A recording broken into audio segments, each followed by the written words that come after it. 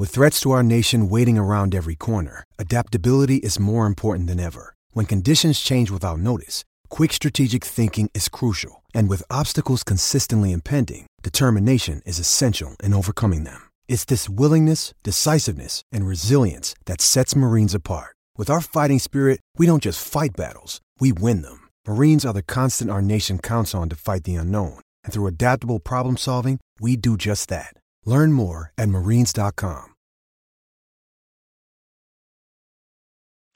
Welcome in, everyone, to the Talkin Tide podcast. I'm Chase Goodbread of NFL.com and Crimson Cover Television. I'm joined by Travis Reier, the longtime host of Southern Fried Sports Radio, and as well, analyst at BamaOnline.com. Talkin Tide podcast available to you at our web host at Podbean.com.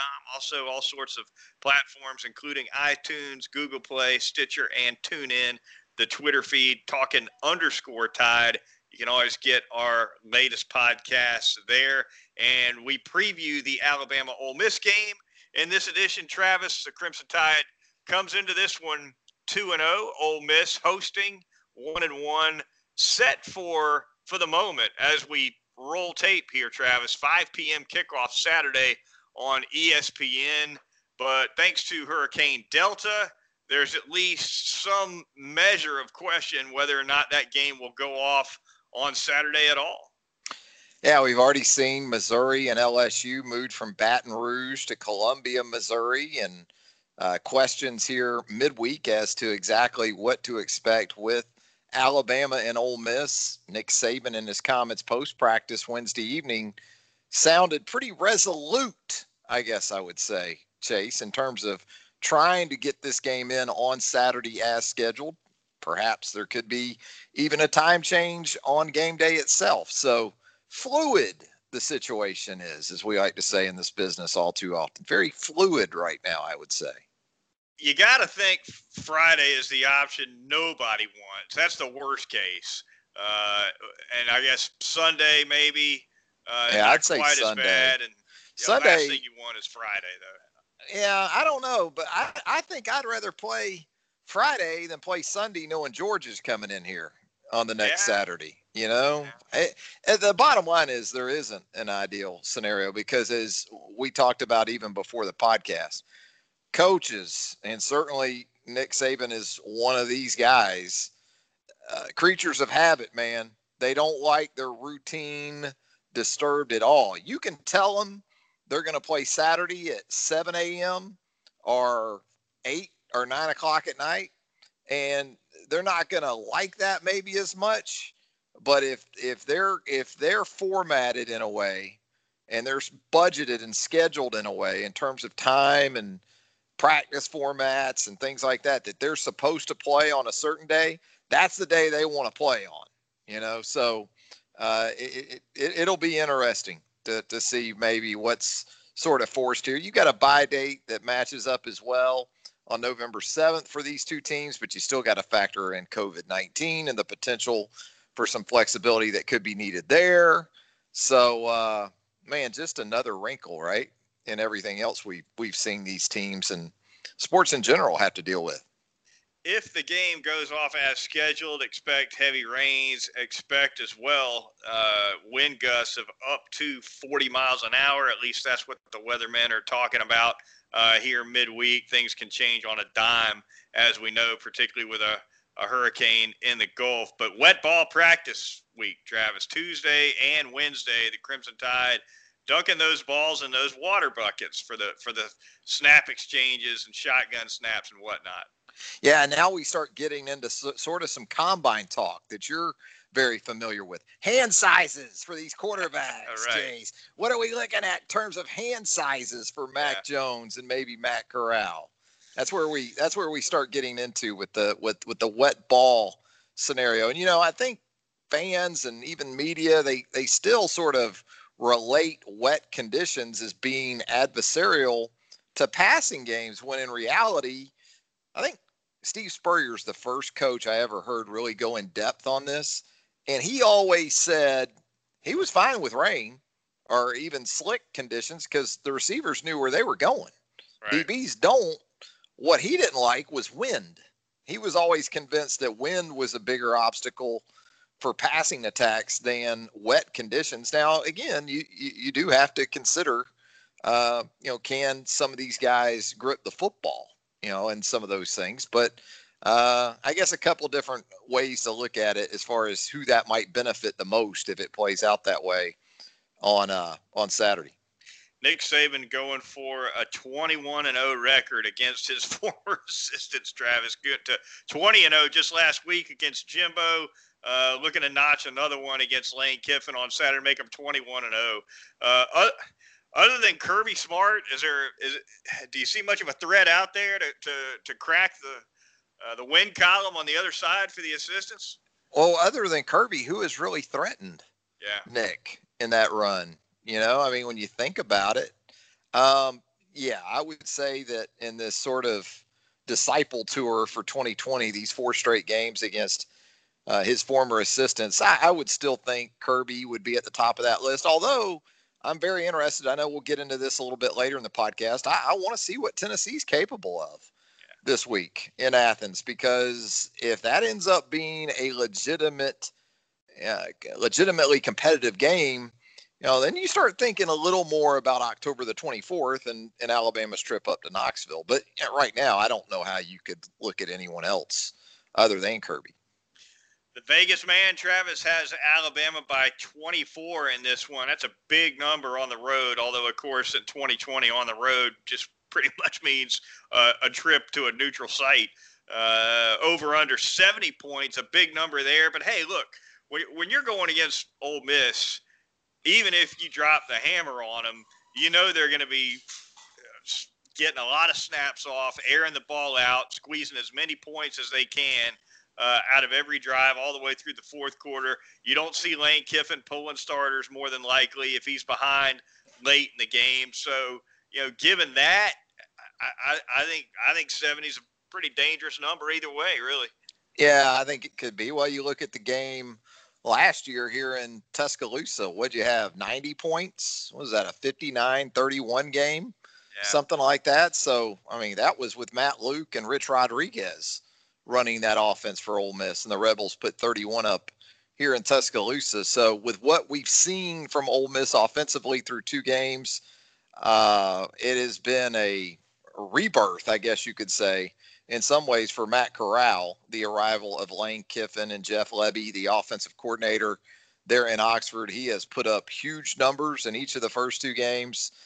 You've got legitimate weapons around him and Jonathan Mingo and Elijah Moore, and in the backfield, you look at Jerrion Ely, Snoop Connor, and John Rice Plumlee, your primary quarterback from a year ago, along with Matt Corral. Seeing him in the backfield lined up, seeing him in the slot, doing some different things with the also backup quarterback to Matt Corral. Yeah, no doubt. I think the Ole Miss combination of Corral to Elijah Moore is probably the most dynamic quarterback receiver combo Alabama has seen to date. And really Moore, I think, is leading the entire NCAA in yards per game at about 159. Nick Saban had some complimentary comments for sure on him earlier in the week. I think that was at his Monday news conference. But Corral to Moore might show you at least a little bit more about this secondary, Travis, than we've seen to this point. Yeah, and I'll tell you this, Mingo on the outside, he's another one of these Ole Miss receivers, 6'2"-ish, 210, big physical receiver. Had a big game last week, and it was actually Mingo more so against Kentucky last week. Moore was still very effective, but more in the opener against Florida. 10 catches, 227 yards. Huge game against the Gators in Oxford in that one. And then you have to account for the backs. You have to account for, Lane's going to throw so many different formations and personnel groupings at you. That's going to happen. So some areas of this Alabama defense that have been a little more suspect in the first 2 games, primarily between the linebacker and safety levels, that's where your concern comes in getting you matched up in some things that may be detrimental to your ability to slow down Ole Miss. Kenny Yeboah, the tight end, is going to be a part of that as well. So a lot of the same sort of elements that have been in play for opposing offenses, with an emphasis on Texas A&M last week, with Anaya Smith and his versatility between the backfield and being able to play receiver. The tight ends last week, obviously, were very much in play. A lot of that stuff's going to be there this week, too. Yeah, no doubt about it. And one of the things that you kind of learn about Lane Kiffin over time, we saw it with Marquise Lee when he was at Southern Cal. We saw it at Alabama with Amari Cooper and then Calvin Ridley. If he's got a guy on the outside that he likes and trusts, he's going to feed that guy a ton of touches, double-digit touches if possible. Sometimes if that means throwing it short to him, throwing him a few hitches, whatever the case may be, he's going to get the ball in that guy's hands. Is Elijah Moore – do you think Kiffin sees Moore as that guy who he needs to feed touches consciously to, or do you think he doesn't have that guy right now? No, I think that's who he looks at from that perspective, because you go back and you really watch these last two games with Ole Miss, and similar to Amari Cooper in 2014, remember how Lane would line up Amari even at tight end, on occasion. He would do some different things, especially very early in the game, because it's new stuff. And he hit Florida in 2014 on the deep ball out of a different type of formation with Cooper to start that game, if you recall, here in Tuscaloosa. So, on Saturday early, especially, you're going to get some stuff you haven't seen from Ole Miss in the first two games while they're still on the script. And so Moore is that kind of guy. You're going to see him line up in the backfield on occasion. You're going to see him in the slot. You're going to see him motioned a lot. He's a jet sweep type of option as well that we know Lane likes to dial up. So, Moore is that kind of guy. But again, they've got some other weapons. I think he's made good use of Plumlee to this point. Yeboah is someone you certainly have to account for, kind of a poor man's Kyle Pitts. And then Mingo and what he's able to do in sort of the intermediate to vertical game. Personnel-wise, on the defensive side of the ball for Alabama, Travis, Christian Barmore, we kind of got a hint, I think, from Nick Saban earlier this week that he may step into a little bit larger role against Ole Miss than we saw against Texas A&M. Does that mean we see some of Barmore at end on early downs, or what do you see in his role if indeed he ends up playing more snaps? It could be. I don't think Alabama's been particularly bad on early downs. I think Justin Aboigbe's been fine in there with LeBron Ray and DJ Dale. But yeah, if you get into some second and third and longs, I think that's where Barmore starts to show up more. Saw him a lot in the Dime Rabbits last week. That was an interesting look that we talked about with Barmore on the nose, and then you still kept four linebackers on the field as your other Rabbits in that look from a pass rush perspective. What makes it tough this week is Lane's going to throw a ton of tempo at you, and he can go with three wides and a tight end and just go with it. That's what he wants to do, and he can formation you a lot of different ways out of 11 personnel, which is a back, a tight end, and three wide receivers. So, for Alabama, a team that is pretty dependent upon situational guys right now, substituting and kind of getting in some different looks might be a little bit of an issue, and maybe getting your primary pass rush people on the field, and as much as anything, giving guys up front, some snaps off so they don't wear themselves out over the course of the game. Speaking of doing different things with formations, we'll go ahead and flip over and talk Alabama offense versus Ole Miss defense now. What about Jalen Waddle in the backfield like we saw a little bit of against Texas A&M? Kind of unfair if that guy manages to slip out of the backfield one-on-one with a linebacker, right? I think a lot of that, and we just talked about it with Elijah Moore and a guy like John Rice Plumlee, it's almost, from what I've seen early in this season, it's what getting your number one receiver in the slot in recent years has become more of. And it's nothing new. I mean, you can go back to some offenses in the 90s where you had some versatile players. Miami used to do this a lot with Dennis Erickson back in the day. If they had a guy that was kind of a Waddle type, or Elijah Moore type, they would line him up everywhere. Might put him in the backfield, might put him in the slot out wide. But it does seem like those kind of guys, you're seeing them get in the backfield a little bit more. And what it does, I mean, obviously, you get in some situations. I saw this with Elijah Moore against Kentucky on tape.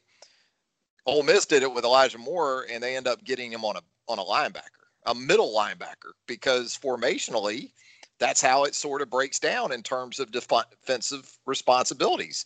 Right. Middle linebackers got the back, in a situation. And so, yeah, I could see more of that with Jalen Waddle, and trying to do that with him and even a couple other guys on this offense. It's been a real struggle through 2 weeks for that Ole Miss defense, Travis. They're giving up 600 yards a game through 2 games. That's worse than the entire FBS. Of course, there's only 74 teams playing FBS football at the moment, I think. And so the number's kind of down. But nevertheless, 600 yards. And believe it or not, a little bit more of that is running than throwing. You see 600 yards given up a game, you think, that's probably 400 in the air and 200 on ground. Ole Miss has given up 302 on the ground through 2 weeks and 298 through the air. It's been a rough go. Yeah, 408 on the ground just last week to Kentucky. I mean, you had 3 guys rush for 100 yards for Kentucky in that game last week, including the quarterback, Terry Wilson. So Kentucky won't have to account for the quarterback, obviously, as much this week in the run game. But that doesn't explain Kentucky still having 2 other backs rush for over 100. And I don't even think these 2 backs, Asim Rose and Chris Rodriguez, were necessarily Kentucky's top 2 options, because Kavasier Smoke is a guy that Kentucky really likes to go to as well. But, yeah, I mean, you're talking about between the Florida and Kentucky games, Ole Miss is yet to hold an opposing offense to under 6.7 yards per carry in a game. Somehow Kentucky rushed for 408 yards last week and 6 rushing touchdowns and lost at home. Good, Brad. Unreal. That's hard to do, Yeah. Yeah, no doubt. Kentucky kind of blew that one. Ole Miss pulling it off for Lane Kiffin's first win as an SEC head coach. Does Alabama, given that Ole Miss has been so bad against the run and given the weather conditions, and I know we talked about this a little earlier, how it can be an advantage in the passing game that the DBs don't know where the routes are going and the receivers do. I see that. But sometimes the coaches like the heavier dog on the wet track, and maybe Najee Harris against a soft Ole Miss run defense in the rain could end up pounding out 20-plus carries in this game. It could be a pistol outing for the Alabama offense. Not so much the offset back and maybe relying on the outside zone as much. It could be a day where you get into more of a pistol formation with a back right behind Mac Jones, and you just run good old power O and some of the more direct type stuff, and you're better. This is an Ole Miss defensive front, not very big up front by today's standards, and we certainly know size isn't a problem for the Alabama offensive line. And look, this is an Alabama offensive line right now with a little bit of a chip on its shoulder. For all the things we can talk about in terms of the explosive plays in the passing game, and it just hasn't been that much of an emphasis yet. Yards per carry tells a lot of the story. And Alabama wasn't very good, certainly last week in that regard, against a very solid Texas A&M front 7. But I don't think there's any doubt about it. Hearing from Lane and Dickerson this week, he used the word disappointing to describe the Alabama run game to this point. So they got a little something to prove, too. Talkin Tide podcast at podbean.com, iTunes, Google Play, Stitcher, and TuneIn. The Twitter feed, Talkin_Tide. Chase Goodbread and Travis Reier with you. We're going to thank a couple sponsors, and then we'll look around the SEC. But we want to thank first North River Dental Associates, former Alabama football player Dr. Jack Smalley and his professional staff over there at North River Dental can do any kind of dental work you might need. Porcelain veneers, cosmetic dentistry, pediatric dentistry, laser dentistry. They've got the teeth whitening services over there, dentures, dental implants, you name it. They can do it all over at North River Dental. Now, on a routine cleaning, you're going to wait hardly no time at all. You're going to be in and out the door typically in less than an hour. I've been out of there less than 45 minutes sometimes. So they really get you in and out, but they do a quality job in a short amount of time. The reason you're in and out is because they get you in the chair when you're supposed to be in the chair, and you don't end up sitting in a waiting room for an hour like you can at some healthcare service places. And so check them out, northriverdentist.com. You can make that online appointment or give them a call at 752-3506. It's North River Dental Associates. I'm going to tell you about Southern Ale House, also in that Indian Hills section of Tuscaloosa, 1530 McFarland Boulevard North. Outstanding options for you, whether it's lunch, whether it's dinner. They've got the full bar set up with great craft brews. They can take care of any of your dining needs right there at Southern Ale House. Fuller Goldsmith, Chef Fuller Goldsmith, does an outstanding job there. You've probably seen Fuller on Chop Jr. He won the championship there of Chop Jr. on the Food Network a little while back. Well, Fuller about once a week comes up with his weekly special, and it grabs me every time when I see it on social media. I think this week it's a New York strip that he's doing, the only way that Fuller can do it. Great. I got to get by there and try that, no doubt about it. But let's say you're looking for a lunch option. You can have the burgers. You can do the chicken sandwiches. You can do the plate lunches. If you want to keep it a little lighter in the middle of the day, a nice selection of great fresh salads for you there at Southern Ale House, 1530 McFarland Boulevard North. Also want to tell you about Heat Pizza Bar down there in downtown Tuscaloosa at Government Plaza. Frank and the rest of the crew there, just outstanding. Been a partnership for a few years now and couldn't be any more happy to be a part of that group. Heat Pizza Bar, downtown Tuscaloosa at Government Plaza. Monday through Thursday night, you're going to find the different pizza specials. Now, like Monday night, you can get the pepperonis for $6. Can't beat that deal. Half off wine on Monday nights. Tuesday nights, you're going to get that Thai chicken pizza, the personal fave. I love them all, but the personal favorite is the Thai chicken pizza. Tuesday nights, those go for $7 starting at 6 o'clock. You can't beat it. Monday through Thursday, you're going to have the nightly specials. Great weekend place as well. If you're in town for a game or you're just wanting to watch college football or NFL football or both, they can take care of you there at Heat Pizza Bar. I've said it before, TV management, very critical, especially this time of year. You're not going to walk into Heat Pizza Bar on a college football Saturday or an NFL Sunday and have Nickelodeon on 3 of the screens. I can promise you that. Frank and the crew are going to take care of you in that aspect as well. Heat Pizza Bar, downtown Tuscaloosa at Government Plaza. Talkin Tide podcast at podbean.com, iTunes, Google Play, Stitcher, and TuneIn. Chase Goodbread and Travis Reier looking around the SEC before we close things out here on this edition of Talkin Tide. Travis, we'll go ahead and start with Tennessee at Georgia, a game you alluded to a little bit earlier in the show. It's got a chance to be an exciting game for sure. I think maybe what I'm most excited to see in this game, unit versus unit, is going to see how Tennessee's offensive line can handle that Georgia defensive front. To me, that's going to go a long way into determining how this thing goes for the Vols. That's a good Tennessee offensive line.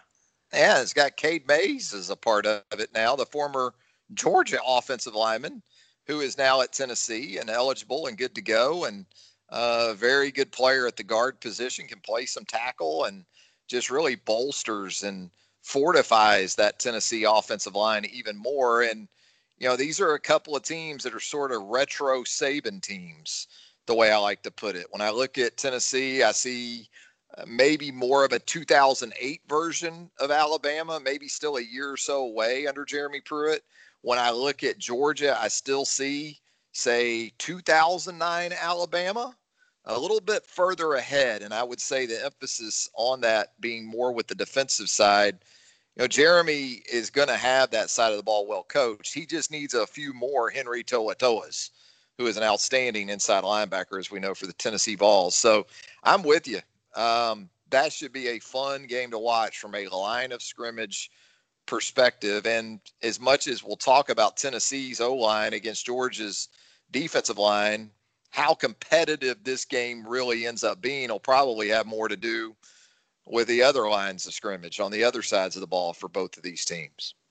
For sure. I think, and Stetson Bennett at quarterback for the Georgia Bulldogs kind of steadied the ship for him in week 2 after a kind of a head-scratching performance from the quarterbacks week 1 against Arkansas.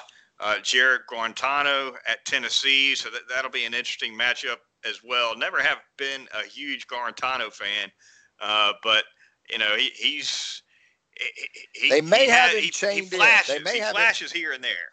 I think they may have him reined in, and I'll say that, and he'll go rogue this week and throw 4 picks in Athens. But the first couple of games, it looks like maybe he gets it. Maybe he's accepted more of that role of game manager, which Jeremy Pruitt and Jim Chaney, the offensive coordinator, had been harping on for the last couple of years. I don't know.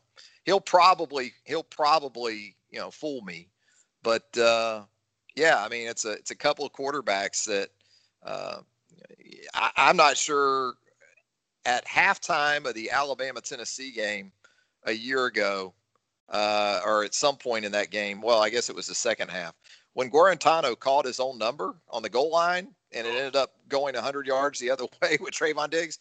I honestly couldn't have thought at that point that we would still see Jared Guarantano as the starting quarterback for Tennessee at this point, but there he is. Yeah, a little face mask grasp after that one, as I recall. caught Jeremy Pruitt a little bit of flack. I got Georgia end of the day. You picking Georgia here? Yeah, I'm going to go Georgia. I think it has a chance to be closer than the 15. I think it is that the Dogs are favored by 13, 15, something like that. But yeah, I think Georgia gets it done at home. Florida at Texas A&M. Your thoughts there, Travis? Florida off to a nice start for sure over in the SEC East. Texas A&M obviously coming off a blowout loss to the Crimson Tide. I kind of think the Aggies are going to get it done on a bounce back at home.